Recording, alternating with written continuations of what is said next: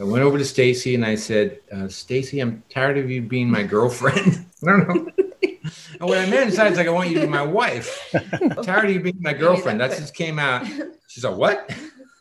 And I said, I want to get married. I want to marry you. And I said, are you sure? She said, are you sure? And I'll say, in response, sometimes I'll say, well, actually, I always hated your music. I just pretended because, I wanted something out of you. Yeah.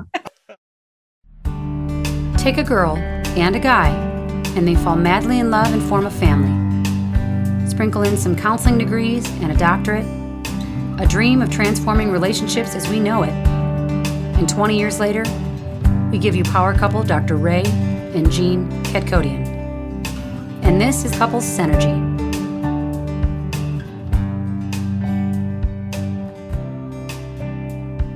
Welcome back to another episode of Couples Synergy with Dr. Ray and Jean. Hi, I'm Dr. Ray. And I'm Jean. And this is our podcast about love, marriage, and relationships. Please check us out online on our Facebook page and Instagram at Couples Synergy or our website, couplesynergy.com. And be sure to subscribe to our podcast or send us any suggestions on topics you'd like to hear more about.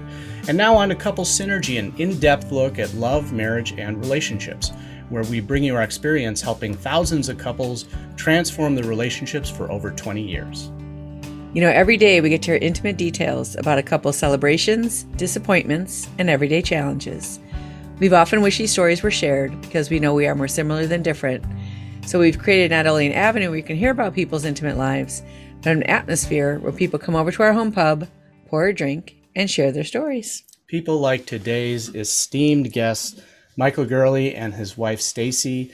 Michael is an American musician, well known as the guitarist and lead singer of the band Dada, amongst other accomplishments with other bands such as Butterfly Jones, Lewis and Clark, Mike Gurley and the Nightcaps, Billy Boy on Poison, the Dolls, Wayland, ZZ Lightfoot, and the Kiefer Sutherland Band.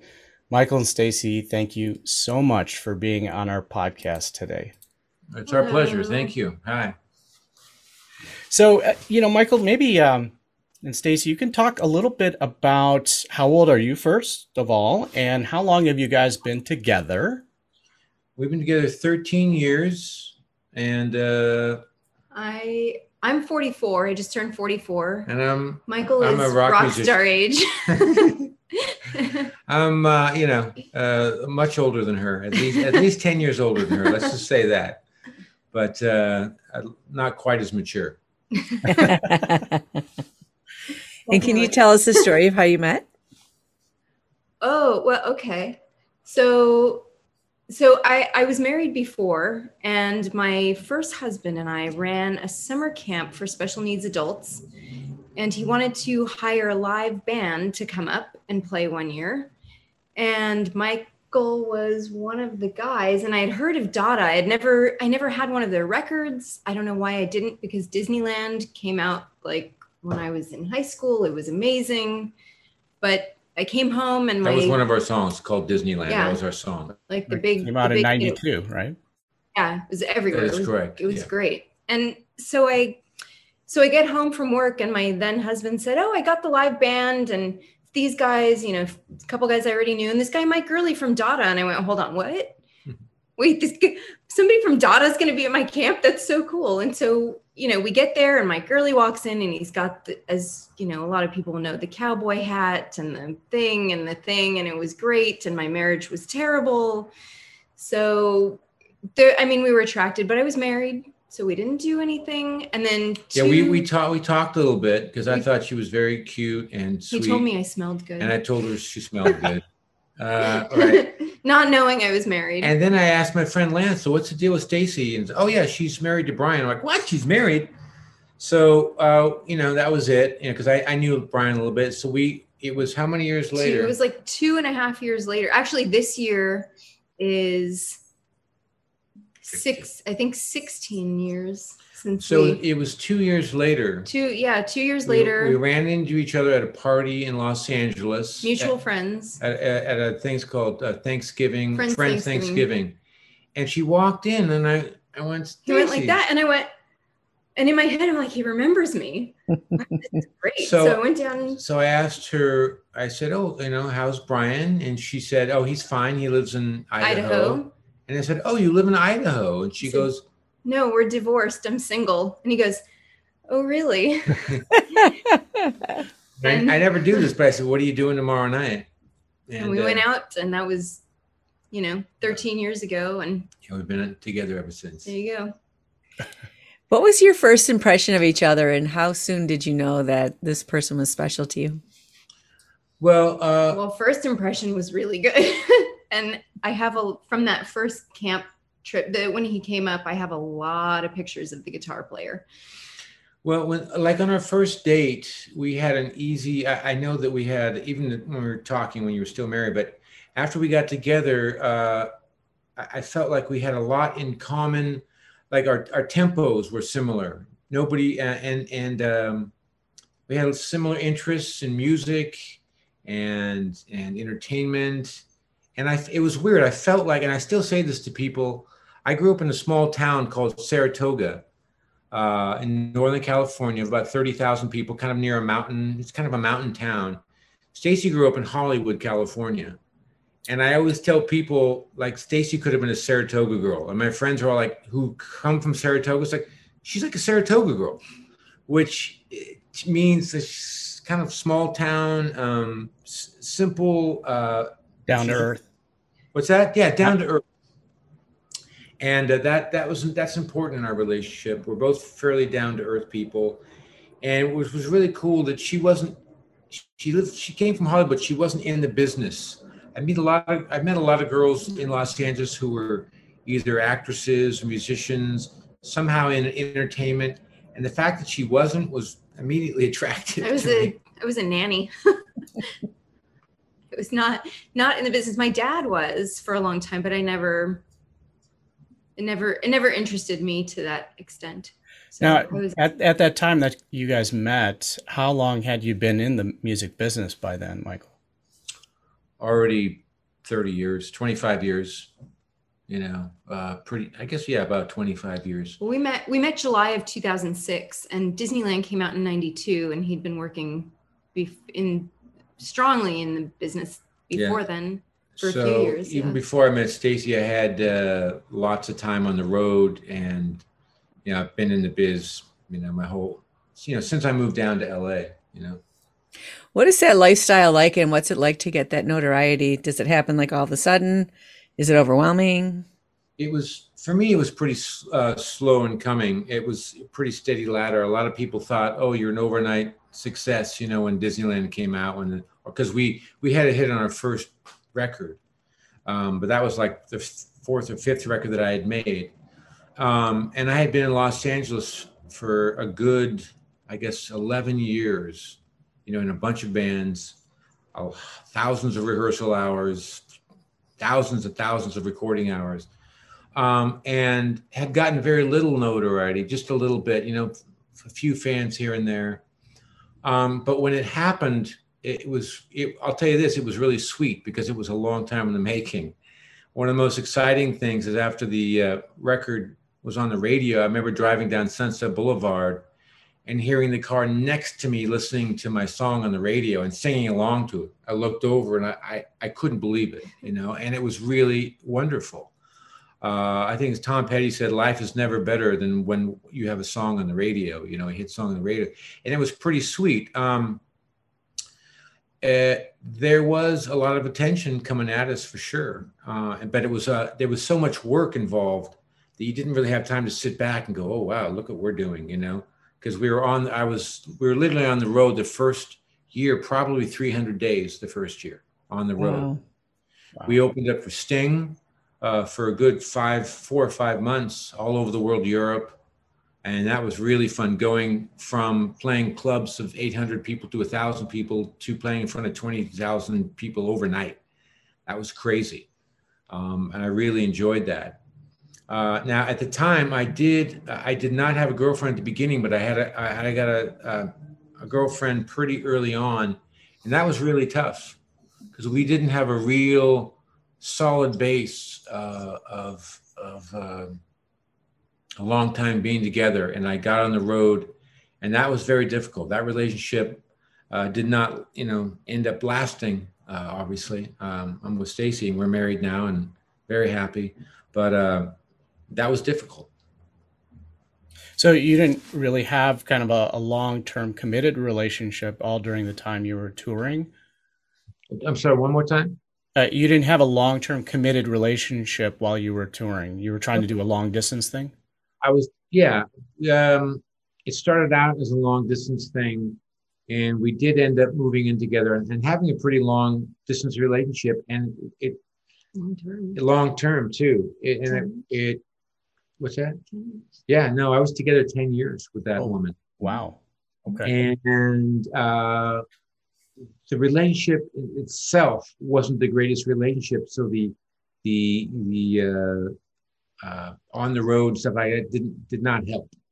Now with Stacy, we're very trusting. You know, we have total trust in each other.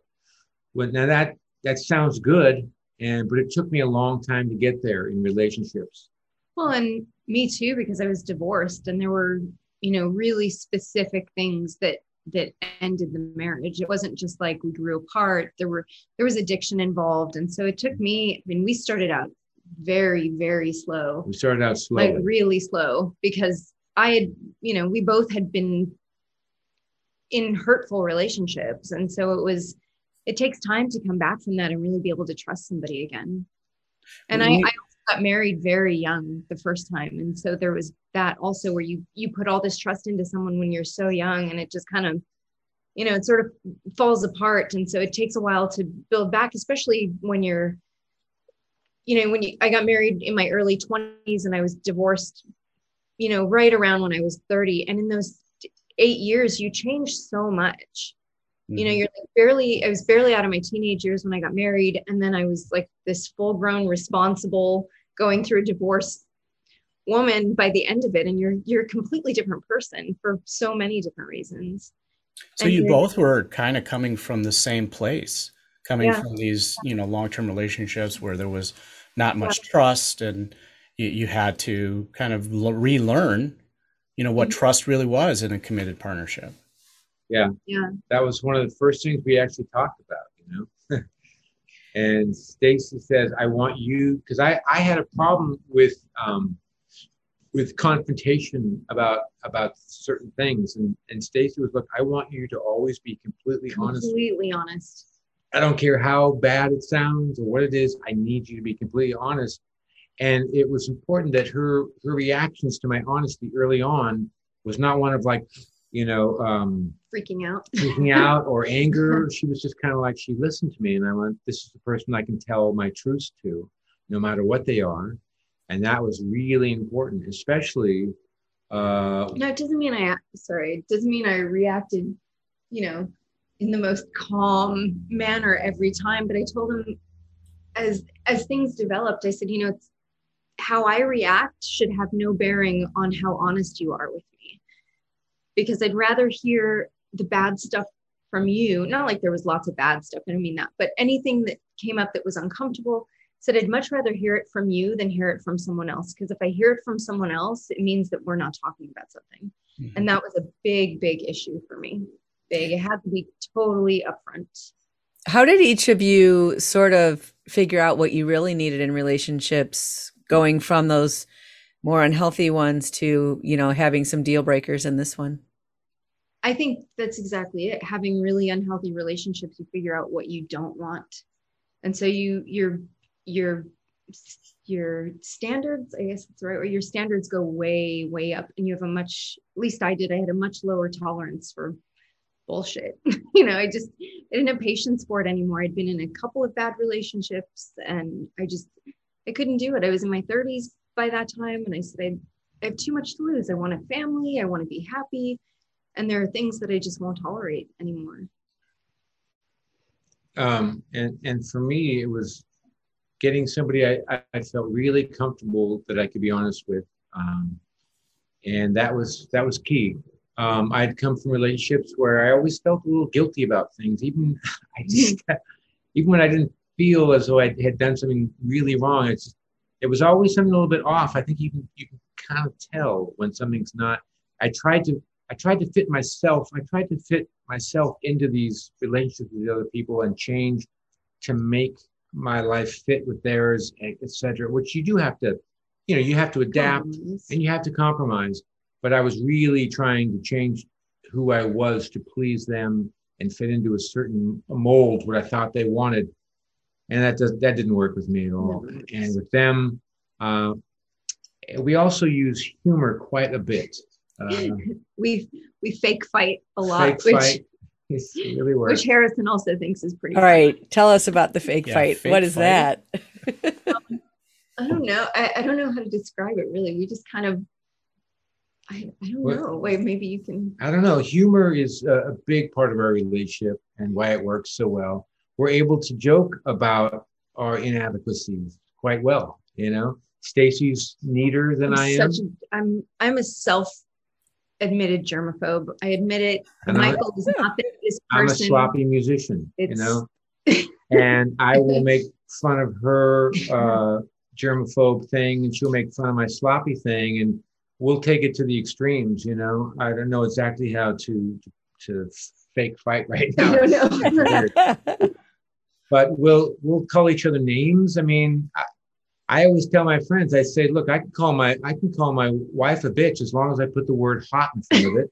It's not a problem. You hot bitch, and she'll laugh. Now, is that kind of like your way of saying what you're frustrated about and accepting the person at the same time? Exactly. I think so. Yeah. I mean, I think we're good about saying when we're really frustrated in the moment. I think we're both pretty good about saying it anyway. But I feel like fake fighting, play fighting, I feel like it relieves the tension before it even happens. We just kind of get it out there in the open in this fun way, and then the tension doesn't build in the first place, which that helps so much.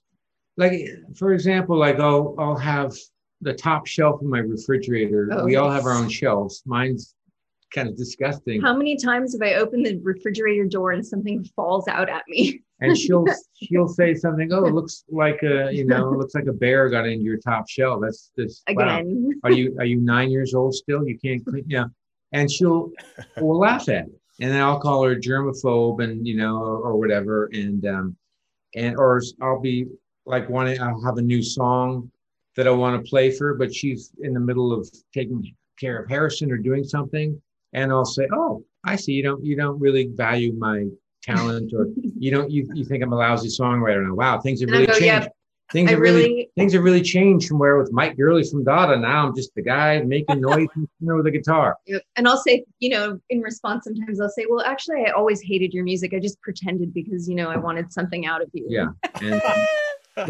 so yeah, and and it's funny. She has a good sense of humor. I like her sense of humor. Obviously, very important in relationships. That's nothing new. So you utilize sarcasm in a very healthy way. Yes, puns. We like puns a lot. Yeah, Harrison also is getting into puns. He thinks that's pretty funny. He's starting to get the idea, even if he doesn't totally understand them. He gets the idea of what's happening, and instead of like, I'm sorry. That's okay. Go. Yeah, Harrison does like puns, but like Stacy we make up songs all the time at home. For Harrison.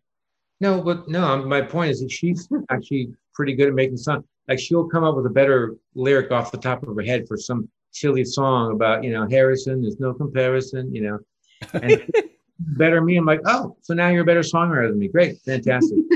Great. And now I have nothing. I have nothing at all. So do you guys know what percentage of issues in relationships will never change, or an individual person will never change? I have no idea. 69. It's a lot. Yeah, it will never change. I think I would have guessed even higher. I think I would have guessed maybe like 85% or something. You have to accept these things and embrace them. Embrace the differences quite a bit. It's really nice. That's part of the fun, Yeah. And Michael, you were talking earlier about, kind of molding yourself for relationships in the past. I was wondering, how much does the music industry kind of play into that? As far as like that kind of theme of having to mold yourself for people? Well, that's a good question. I work with a lot of different artists, and I'm working with a country artist now from Nashville. I'm not, I sometimes wear cowboy hats, but that's not really my scene. but I do have to put on a lot of different hats. I've worked with teenagers, making records with teenagers, called a band called the Billy Boy and Poison Band. Well, if you're speaking of just musically, I've seen him mold himself into so many different things, including doing a semi hip hop rap song for a German Disney commercial. So yeah. Wow. I mean, I've seen him kind of do everything. Yeah, I have like a Frank Sinatra type band. So I do, if your question is kind of like, am I able to mold myself that way? And I have learned quite a bit to do that and work with so many different people. So I think I'm pretty good at adapting to different situations and different personalities, but you do have to keep that yourself in there as much as you can too, but I think what you're getting at is maybe it's helped me kind of adapt to different personalities and in relationships. And I finally realized I could use that to my benefit when I met Stacy. I don't know, maybe. Do you find that Stacy having that boundary of I need the truth and don't hide things from me and tell me everything, that helps each of you become better versions of yourselves? Definitely. Yeah, I think so. Because you don't have to keep track. I mean, you get into a relationship where there's secrets and you have to keep track of what secrets you're keeping and from whom. And it can get so messy. And I'm just naturally a really honest person. Even, as a child, I was never a rule breaker. I was always a rule follower for sure. And it's always been so important to me. It was stressed in our home when I was growing up that we be honest, my brother and I. And so it's something that's really at the top of my list. And then of course, again, being in a relationship where a lot of secrets were kept from me that I found out, 3 and 4 and 5 years after the fact, it really kind of drove that point home that honesty is really so crucial to making things work. Just really crucial. And there were definitely times he told me things that I did not like that, resulted in, tears and uncomfortable, but when it's all said and done, but then there's no secrets and we just know everything, and you can just have that moment and you can process it and decide what you want to do with it, instead of investing your time in something that you think is real and finding out later that it's not, and then having to decide what to do with something you've invested so much in. I think that's such a common pattern for so many, especially early on in relationships, that we don't speak our truth and we don't let people in, when it's easier then, before you're so invested, before you have a home together and children together and all that other kind of stuff. And there's a great reduction of shame that starts to happen. And, I think this idea of, boys should line up on the scrimmage line, shove all their feelings down and bulldoze the kid in front of them, right? It's kind of, they're taught that, I should just behave and say what people want to hear instead of what my truth is. And it's very liberating to be in a relationship like that. I think that was our experience as well. Yeah. Yeah. And yeah, like what you said with men, I mean, I'm so careful. Well, not just me. We both were so careful with Harrison. We never tell him, when he's crying, we never say, no, it's okay. And don't, we always acknowledge that he's sad, and he himself tries to hide it sometimes. I don't know where it comes from, but he doesn't want us to see him crying sometimes. And it's such, my first thought is like, it's such a boy thing. It really is. Like, he kind of naturally has done this because we've never told him not to cry. And we always, when he gets upset, oh, wow, you're really frustrated right now, Harrison. And I'll even from the time he was really young, I would say things like, oh, mom said that I can't do whatever it is, and that makes me really mad. And, it would always calm him down to have his feelings acknowledged. Acknowledged, like, oh, these are real feelings and I'm allowed to have them. But now he's like going through this stoic phase where he told Michael the other day, oh, I have something in my eye, can you wipe it? He was crying for something that he thought I was going to be upset about, which I wouldn't have been anyway. And he was trying to hide what had happened. I don't know. I guess it's just kind of a, another phase that we're about to go through. But now, Harrison is almost 3. Yeah, he'll be Right? Is that 3 on correct? November 25th. Yeah. Mhm. And was it always the plan to have kids in your marriage? About It was always my plan. That's something I've That always, was her always plan. wanted. I had to warm up to it, and then I couldn't wait. But that we wanted to have a kid. I think we tried started about 6 years ago, and then about 3 years later, we finally had took Harrison. us a while. Oh, it was longer than that. But I wanted to touch on your point, Jean, about truth. About it. I was raised in a family. My parents are wonderful. Amazing, a great family, but I don't know where it came from, but I had to hide. I felt like I had to hide a lot of my stuff. And it took me a long time to get truthful in my life. I mean, a long time, into my 40s. It was one of my big hurdles. And when I look back on all of my relationships, and it all had to do with secrets. And I wasn't, when I first was in a long-term relationship, I wasn't a great boyfriend. You were also in high school. Well, I'm not talking about all the way back to high school. I'm talking about later on. And I thought there was even this thing on the road. I hope I'm not giving up too many secrets of the road. There was like the 500-mile rule. I heard that early on. It's like, well, if you're 500 miles away from your loved one or your girlfriend or whatever, anything goes, right? And while it's true that you can get away with stuff easier, you might get away with it for a little while, but it always comes back to get you, always. And I did some cheating, and it did not do me any good. And I learned a lot from that. It ended up hurting me quite a bit as a person. Just I didn't like who I was. And I've actually had a lot of, since I'm in a good relationship, I've actually had other musicians like say, how do you do it? To be cheating on their wife or something, or their girlfriend, and they're having a blast. And then they'll come to me in tears and like say, I don't know what to do. I'm ruining my relationship. What do you do?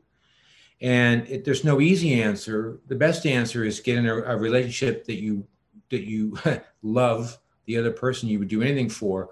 But the other answer is to take it day by day and make sure that day you do something for that person. You call them on the phone. We do FaceTime. When I'm on the road, we do FaceTime once or twice a day. That connection, FaceTime is a great thing for relationships, I think. I get to see Harrison. I get to see my wife. We look at each other. We kiss each other goodnight. We blow kisses to each other. We tell each other, we look into each other's eyes.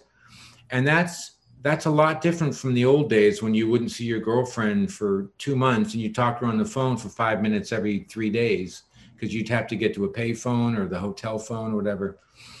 And so phones, that's the best thing about cell phones, I would say, because otherwise they've corrupted society in a bad way. Right. But if you can use FaceTime to your advantage, I implore that, Michael, I'm really glad that you brought that up because, men are taught to kind of compartmentalize everything. We kind of put our feelings aside, put them on the shelf, look at them. We define strength as not being vulnerable. And society kind of teaches us that. And, I think you really hit on it, and that is that you had to kind of get right with yourself. Because that's really where that change happened, for you to be able to be open to a relationship that was healthy and, because you got healthy yourself. And that's a huge thing for a lot of men out there that they need to know that. Yeah. And I had to, I went into some therapy and I have no problems talking about that. It helped me. It was amazing. It helped me, and people would say, well, my therapist is not that smart. And I said, look, it's not about the therapist being smart. It's not about them having your answers. It's about getting the shit that's inside your brain and inside your emotions not inside your emotions. It's about getting all those pent up lies and secrets that you've been holding on for years and just get them out. That's the most important thing. Just get them out. And if you can get those out with your loved one as well. I mean, your loved one should never be your therapist.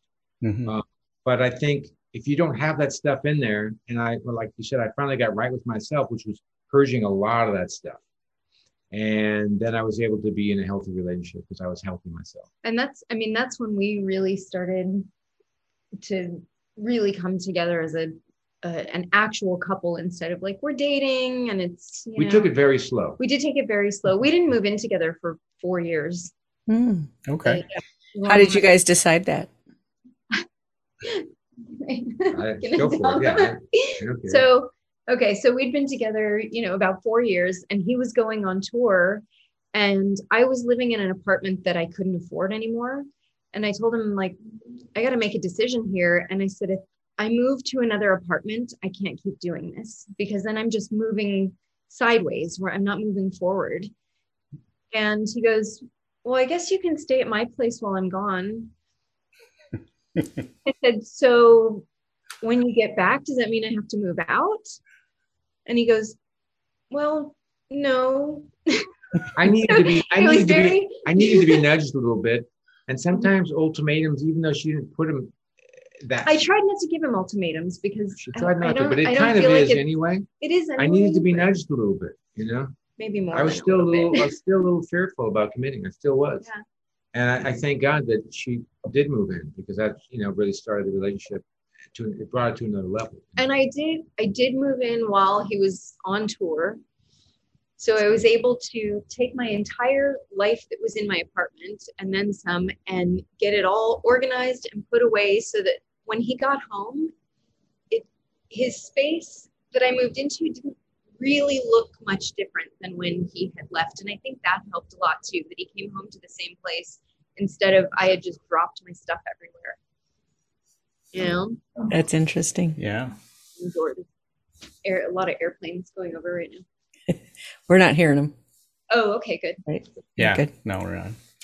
It's interesting. So, as parents, that when children look at you, they have these mirror neurons. So if it's a baby and you stick your tongue out, they stick their tongue out, right? And what happens to couples over time is we start to mirror each other's brains. And so when you talk about things like dishonesty, you can't mirror something that's not real. Mm-hmm. And when you talk about doing something like cheating, when you have those mirror neurons firing at the same time in both of your brains, you can feel your partner's pain of the behavior you're doing, which is a big part of, why you would stop doing that, because you're hurting them and you're disrespecting yourself. And you can feel that, which is a really big part of our growth as becoming more mature adults, and, commitment and, really caring and becoming a partner with someone. Yeah. I look back at some of those old times, and there was like an exact equation that would happen. If I started seeing somebody on the road, even for a day or two, as much as I was giving to that new little excitement relationship, it was taking away the exact same amount from my relationship with my girlfriend back home. I could sense the distance that it created, like immediately within the first phone call. I could sense a distance between the two of us. And it was almost the exact amount. If I was kind of into this new girl just for fun, if I was really into her, I was farther away from my girlfriend. If I wasn't that into her, just a little bit different. It was an equation that never altered, really. Never. It's like a bank account, and you took something out of this one and put it up. Yeah, it's weird how exact it was almost every time. So that I know about that now, and I would, if I did that to my wife and my son, I would just there's no way. This is no way I would take anything away from what we have. And we say, I'm going to play a song in a little bit that I told you about. We tell each other not just the bad stuff, but the good stuff all the time. Like we say that we got a good thing going. We say that all the time, maybe once or twice a day. We got a really good thing going, don't we? We do. It's really good to talk about the good stuff too. Yeah. And we're not rich. We don't live really fancy. We live in an apartment in a really urban part of the valley in Los Angeles. And so we're not living like some big, grand, luxurious life financially, but we have a great relationship, and we always have. And I really believe it's because we both were so honest right from the beginning. So there's there's just nothing to hide. I mean, he told me like everything he was just telling you about being on the road and, you know, having relationships on the side. He told me all that right from the beginning. And it was so important because, you know, like I said before, it allowed me to make my own decisions about how I wanted to proceed. If I wanted to proceed, well, obviously I did, but we connected so well, and honesty really, I think that's the number one thing in any relationship, whether you like what you hear or not, and whether you decide to stay or move on. I think honesty that's your only chance, really, I think, you know, and there's other things that come around. But like I was just talking about how we share chores around the house, and if we're really tired, we'll just say, I'm cranky. And then the other person knows, like, okay, I'll give them a little space. I don't know if you guys do that, but I'm really cranky right now. Watch out. Yeah. So, okay. Good to know. Good to know. But I'll be over here with my guitar in a corner writing songs. His cranky is like, I'll take his cranky over some other people's good days anytime. Let me tell you, he's like cranky is kind of a misnomer for him because he doesn't have like really. Okay. That's nice of you to say. Yeah, that's true. I get cranky. Everybody gets cranky, but he's like. So we would tell each other that, you know, early in the morning sometime or late at night. And I think I was reading an article with somebody else, and we laughed because it's like sometimes the only thing you fight about or disagree about is who's more tired. Yeah. You know, who's more tired. No, I only slept 4 hours. Well, I slept 4 hours and 20 minutes. So, you know, but that's just, you know, when you have a toddler and you're not sleeping very much. After a while, you just have to realize you're only human. You're gonna get cranky. You're gonna get tired. It's how you handle those things, obviously. And so, that's why when I was talking about, we talk about the good things out loud too. It helps. It really does help. It's like taking stock. Yeah. What you're talking about is communication and just being really open and sharing your experience, your human experience, right? And there's, you know, our partner is the closest human being we can ever have, mentally, physically, spiritually, emotionally, and creating what we call the inner sanctum, where within that sanctum is, you know, the couple, and that's where you share your deepest, darkest feelings and vulnerability with. That's really what you guys are talking about. Yeah. And especially when parenting comes into play, because as you know, it's a big life change. No matter how much you want it, it's a big life change. And it's so on that note about communication, this is kind of a fun little song. It's a fun little song. This is actually going to be on my I'm doing kind of like a country record. Like I said, I wear many different hats. I've made the Sinatra. I've made a lot of rock records, and I'm almost done with my country record, and this is going to be on it. It's a pretty simple song called Tell Her. I think it's about communication.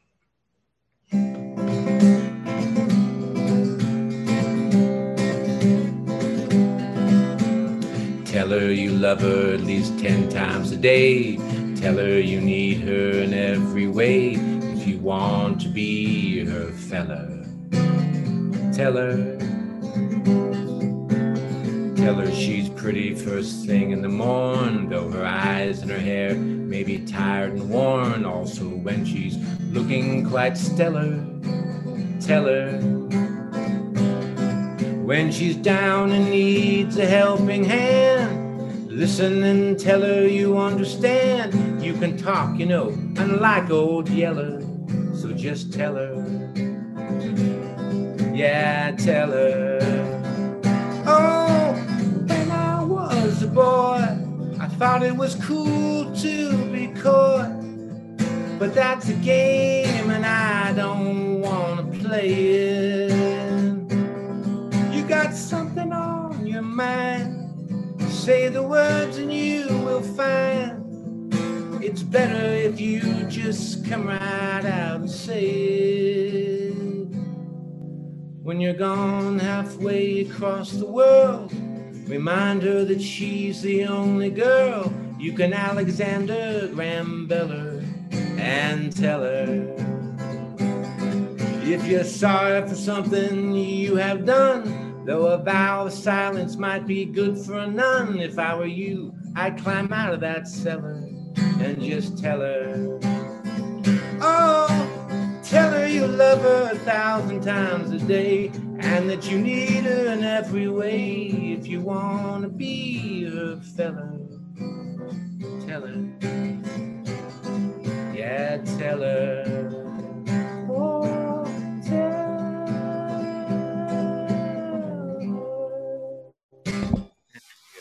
Woo! That was fabulous. That's a little tear. You know, that's such a big thing because we'd never hear that enough.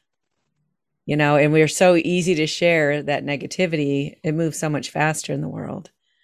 And to come and say the softer, more kind thing is what we all want and what we're all looking for and what we all need. And we forget it. It feels good when you do it. It's like giving a gift is a lot better than receiving a gift. I mean, most of the time, you know. So it takes, so it's kind of like practice, though. I felt with me, it took me a while to be able to open up enough to be like that. So I find out it makes you a better person, and it brings more joy to your life, which is kind of what we're all after, you know. So let's hear the engagement story. Oh, yeah. Well, so we always talked about not getting married because, I mean, it wasn't a conversation like we don't want to get married. It was just never a thing because I was married before and I had the big wedding. It didn't matter to me. It wasn't important. We have this great relationship. And he would joke, he would say sometimes like, said, so if we ever got married, would you take my last name? And I said, why, are we getting married? You know, things like that. And this is years ago. And after Harrison was born, I was completely, okay, he can't keep a secret, this guy, which also is great for a relationship. He can't keep a secret. But this, I don't even know how long he was planning this. He says I planned it for 6 months. 6 months. So in January, I knew I wanted to propose to her. But I wanted to, each year, my family, it's a large. So Harrison was about 2 months old when this whole idea started in his. So every year, my family, it's a pretty large extended family. It's like 40, 45 of us. That since my grandfather started back in 1965, I think, where every year we go up near Napa into Northern California and stay at these kind of rundown cabins where there's a creek and a pool and. No cell phone reception. It's great. It's great. It's like going back in time to Mayberry RFD or something, you know? And a lot of people in his family play guitar, harmonica, sing. It's great. So we have this tradition at the end of our campfire song, our campfire night, I should say. We do all sorts of songs. We'll play for like 3 hours. And at the end of the night, we always play this old song called Good Night, Irene. And what we do, there's a lot of creative people in the family. People will sing the song. I can't even think. Two verses. There's two. Oh. And people will start making up their own verses. Sometimes I live in the country. Sometimes I live in the town. Sometimes I have a great notion. Jump in the river and drown, singing Irene, good night, Irene, good night. Good night, Irene. Good night, Irene. I'll see you in my dreams. So it's just an old folk song from whatever, 1795. And so we'll start making up verses. Well, this week we went down to the pool. We really had a great time. But the best thing we ever did was sing around the campfire here at Whispering Pines. You know, so that'll be like one of the verses. And this has gone on since the 80s. You know what I mean? It's a tradition. We always end and people will sing songs. So I thought, I have an idea. On the porch at the end of the campfire, I'm going to go propose to Stacy with everybody around. I did it very quietly. And it's funny, it's the first, you never know exactly what you're going to say. Both of the first things that we said. You never know exactly what you're going to say. I knew I wanted to do it musically for everybody to hear. But first of all, I had to tell her in private. And I went over to very quietly and I said, and Harrison's asleep in my lap, you know. And there's 35 people around us and they're like, why is I told my Uncle Steve, I said, I'm putting my guitar down. And I said, save me the last verse. I want to sing the last verse. So I went over to Stacy and I said, Stacy, I'm tired of you being my girlfriend. I don't know. And what I meant inside is like, I want you to be my wife. I knew he wasn't breaking up with me though. I'm tired of you being my girlfriend. That just came out. She's like, what? And I said, I want to get married. I want to marry you. And I said, are you sure? She said, are you sure? Because nobody ever thought I was, oh, Mike Gurley's never going to get married, never going to have a kid. Even I thought he was never going to get married. We lived together. He's the unmarrying bachelor, never have a kid. Rock and roll. So, but things change. And anyway. Well, and when I got pregnant, when we told everybody I was pregnant, that was like, that was huge news. Everybody was floored. So we cried a little bit. She hugged me. Harrison was there. It was beautiful. We hugged each other, and everyone's like, What's going on? Are they okay? And we're very quiet about it. Plus, the song is still playing. And so I go back. Does it make sense? Yeah. And the song is playing the whole time, and people are still singing their verses. And I go back and I pick up my guitar, and my uncle Steve goes, Mike, it's going to take the last verse. Because I told him, save the last verse for me. And I sang the words, I really love my Stacy. This I must confess. And tonight I asked her a question. I said, will you marry me? And she said, yes. And everyone went, ah! 45 people on the porch screamed as loud as they could. And people who had gone to bed already were woken up by the screaming. My friend Lance, who's an actor, said, very theatrical, Mike. Very, very, very theatrical. Very nicely done. And Michael's uncle Steve, who is the one who taught him to play guitar and kept the whole thing going while this was transpiring, said, well, Mike, thanks for ruining a great song. We'll never do that one again. And the following year was COVID, and we didn't even go on our vacation. So anyway, he was kind of great. So that was awesome. You had like a private engagement first before, doing a public one. 2 minutes. I had, it was literally right before he took that last verse. He came Do you over. appreciate that as opposed to him doing it publicly and you being? Gosh, yes. I don't even like when it's my birthday. I don't even want people to sing happy birthday to me at the table if we're in a restaurant. I'm a little bit on social media, but not anything really personal. It's more of it's like a little pet project that I have that I do on the side, but I don't post anything personal. Nobody wants to know what I had for dinner. They don't care. And I don't have the time. I care. Michael cares, but I'm chatty and I'm social, but I'm also really introverted more than anything. And I'm not one of those people who meet somebody and all of a sudden we're besties. And you don't want me to roast you at a basketball game and put it up on the scoreboard. You see that one time where they did and the girls. The girl walked out. Oh, God, that's so heartbreaking. That poor guy. Yeah. I'm private. I'm kind of a private person. Well, we really appreciate you doing this podcast then, because this is kind of public. It is kind of public. I was glad he was surprised yes. when I said yes. Yeah. Can you guys talk about how being parents transformed your relationship? Oh, I think it's definitely made it better. So much better. So much better. We wanted it so much. I didn't think it could get that much better, and it got better. Yeah. We wanted it so much, and it took us so long to have Harrison. So by the time it got here, it was like really.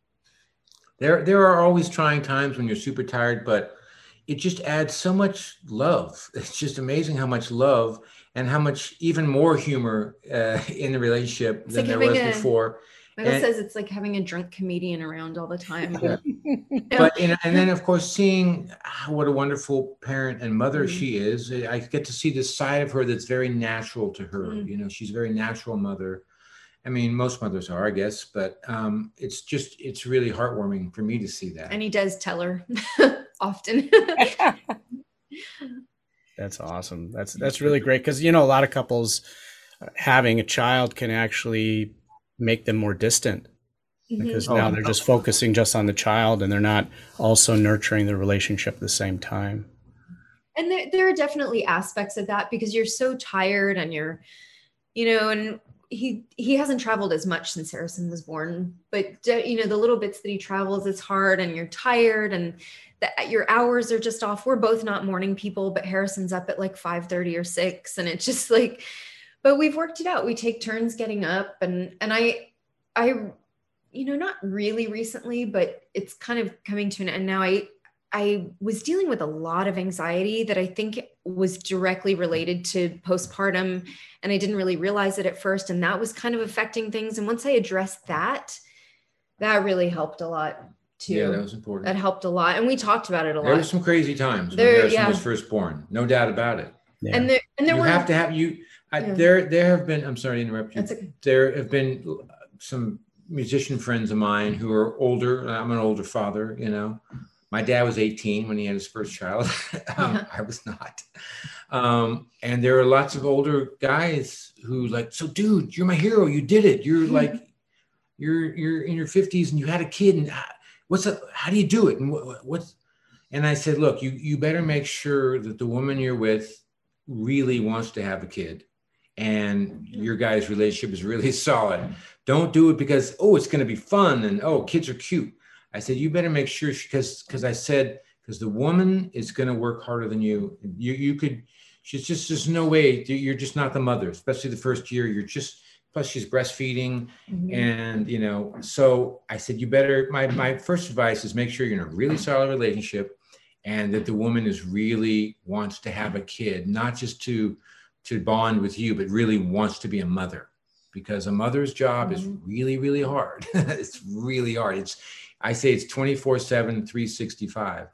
And I'm able to go off and do some work here and there, but I love it that she stays. She loves to be with Harrison all the time. I love to be home. I love to be with him, and I love to take him places. It's different for everybody, but that's how we work it out, you know. Now, I understand that you had kind of a father moment, though, Michael, with touring and, you know, and coming home and, you know, kind of and really kind of realizing what was important. I don't know if you can tell a little bit about that.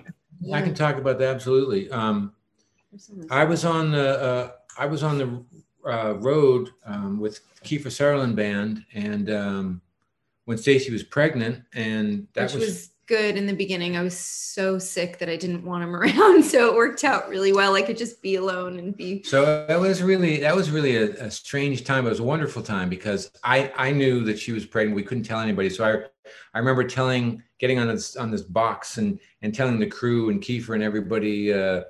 You know, Kiefer's like, everybody shut the fuck up. You know, Mike's got something to say. And I told everybody, hey, I'm going to be a dad. And it was a great night. And we were like in Cincinnati somewhere in a parking lot with a bus. And that's how long he was gone. When he left, we couldn't tell anybody yet because I was 6 weeks pregnant and he was still on tour when finally we hit that milestone that we could safely tell people. Yeah. So he was gone for a while. Yeah, I was gone for a while. So, going up in the story a little bit. So we have Harrison. It's and I think he was like 2.5 months old.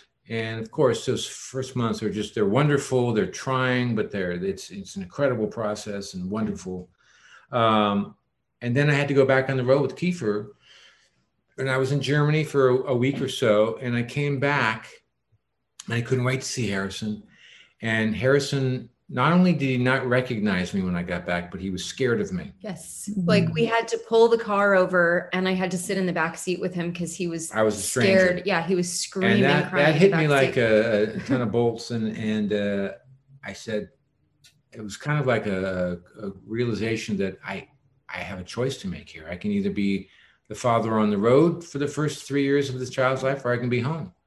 And it was not a tough decision for me, to be honest with you. Because I one of the good things is I had been on the road for quite a bit in my life, the last 30 years. And he'd been touring with Kiefer for probably 3 years at that point. More than that. 4 or 5 years. For a long time. But it was so important to me right at that moment to realize what was going on and just go, that's it. I can't do this. I can't be this. This is not what I want to do. I want to be home with my child and my wife for this part. And it was a tough phone call that I had to make to Kiefer. And I remember telling him, I said, I was like really nervous. I put it off for like a week. I was very nervous to tell him. Like a month. Really? Yeah, it was like a month he put off this phone call. He was so nervous. Kiefer is, he's a great guy, but loyalty is very important to him. And we started this band together. And I remember calling him. Finally, I even had a script written down. And Kiefer, I just want to let you know that it's been a wonderful opportunity. And I really loved, let me stop you right there, girlie. I knew once you had that beautiful little boy that my days are numbered with you. Have a wonderful life. And that was that. Oh, that's awesome. And that's the way. And we're still good friends, me and Kiefer. And it was about 2 weeks later that they had a rehearsal where Michael was helping to sort of train the new guy. The new guy. And I went down with Harrison, and Kiefer walks out and he sees, we've got Harrison in a little pouch, and he walks out and he just bends down and smells his head and he goes, oh, I love the new baby smell. It was like really beautiful. Like it just kind of came full circle, and like, yeah, it was really a good ending to a good relationship with them. Yeah. I mean, not an ending, but I've never regretted that decision, I can't see how you would. I mean, that's just an amazing story. And yes, you made the right one, right? I feel like it was a really good decision. Mm-hmm. Yep.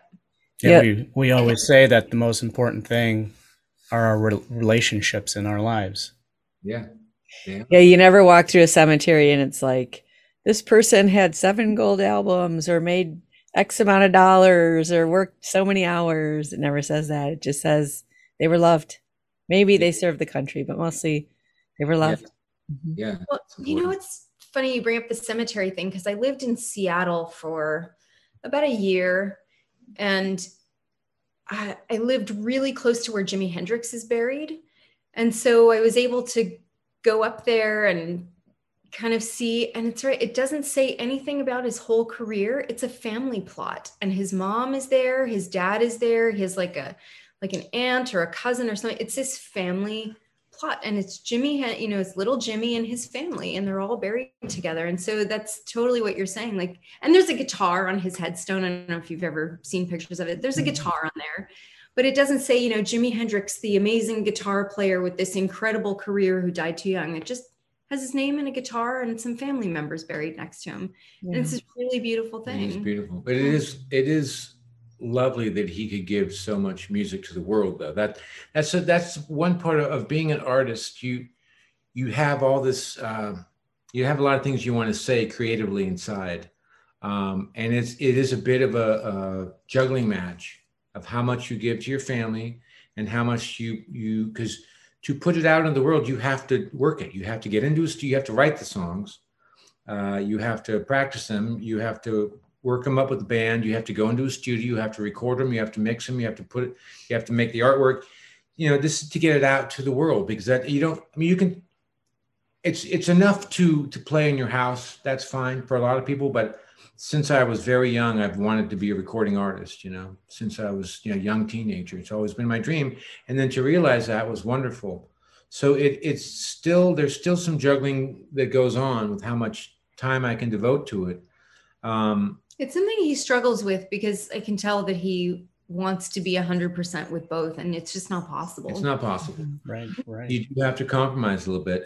What I love to do, maybe even same amount as I love to play guitar, but I love to write songs, And so during COVID, there was no playing out at all. It was too dangerous.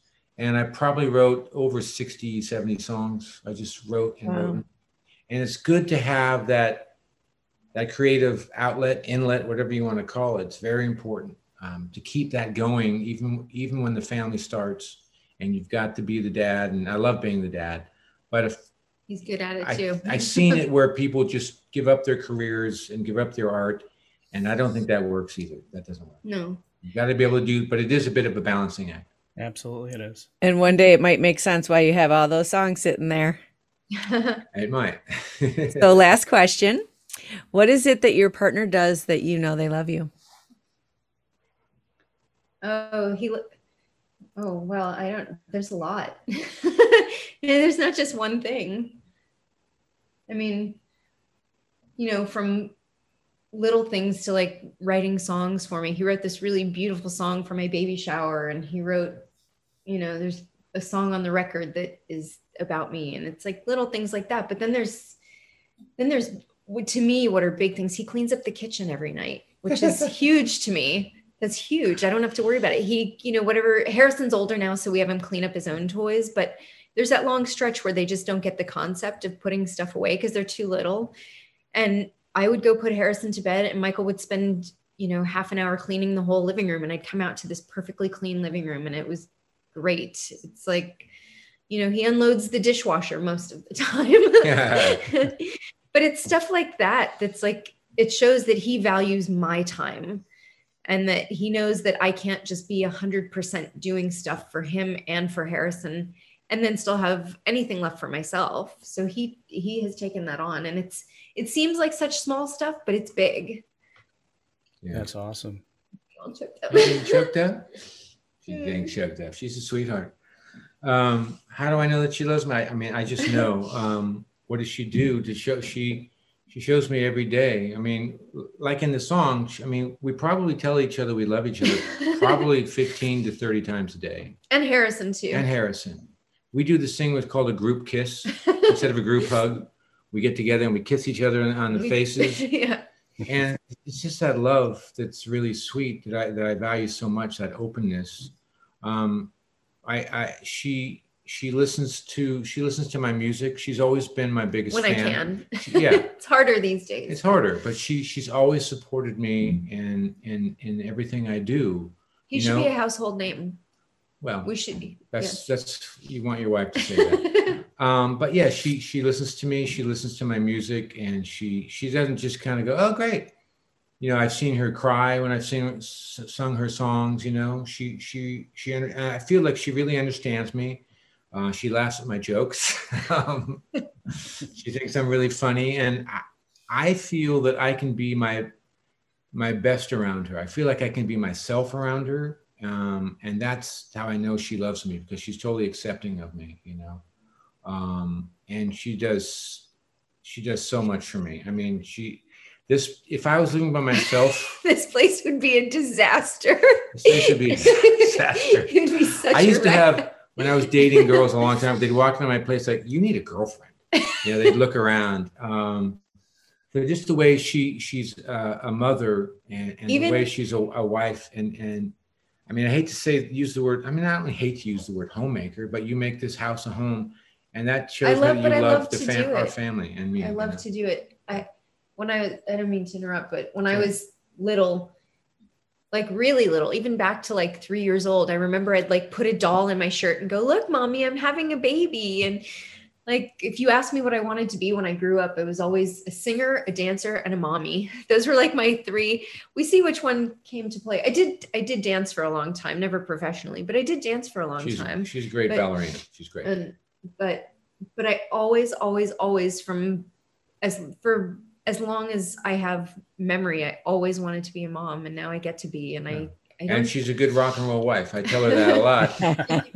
She's very patient when I'm on the road, and when I write songs, she'll say something and she goes, "Oh wait, are you lyricking? Are you lyricking?" Okay, and she'll let me do my thing because she knows. Wait, here's the Mike Gurley lyricking face. All right. Creativity in action. She respects my art, and I love his art. I love his art. Yeah, if you're with somebody and you're an artist, they better be your biggest fan, or it's going to be tough. I mean, they don't have to be your biggest fan, but they better like what you do, or it's going to be a little tough. Guys, the definition of synergy is the whole is greater than the sum of the parts. And that's why we call what we do couple synergy. The two of you coming together creates something so much bigger. And that really sounds like you guys have been able to do that. It's really beautiful to hear. Thank you. Thank you. So before you write the sequel called Taking Harrison to Disneyland, how can people find your music? Oh, the easiest way is, other than streaming sites, michaelgurleymusic.com. This is my new record. You can. Oh, it's getting. Oops. Wait. Oh, it's getting. There we go. There it is. There we go. Ultrasound. Awesome. Oh, cool. Yeah, michaelgurleymusic.com, and he's on Instagram at Gurley Show, GURLEYSHOW at Gurley Show. He has an artist page on Facebook. Well, Michael and Stacey, we want to thank you so much for being on our podcast today. This has been a lot of fun.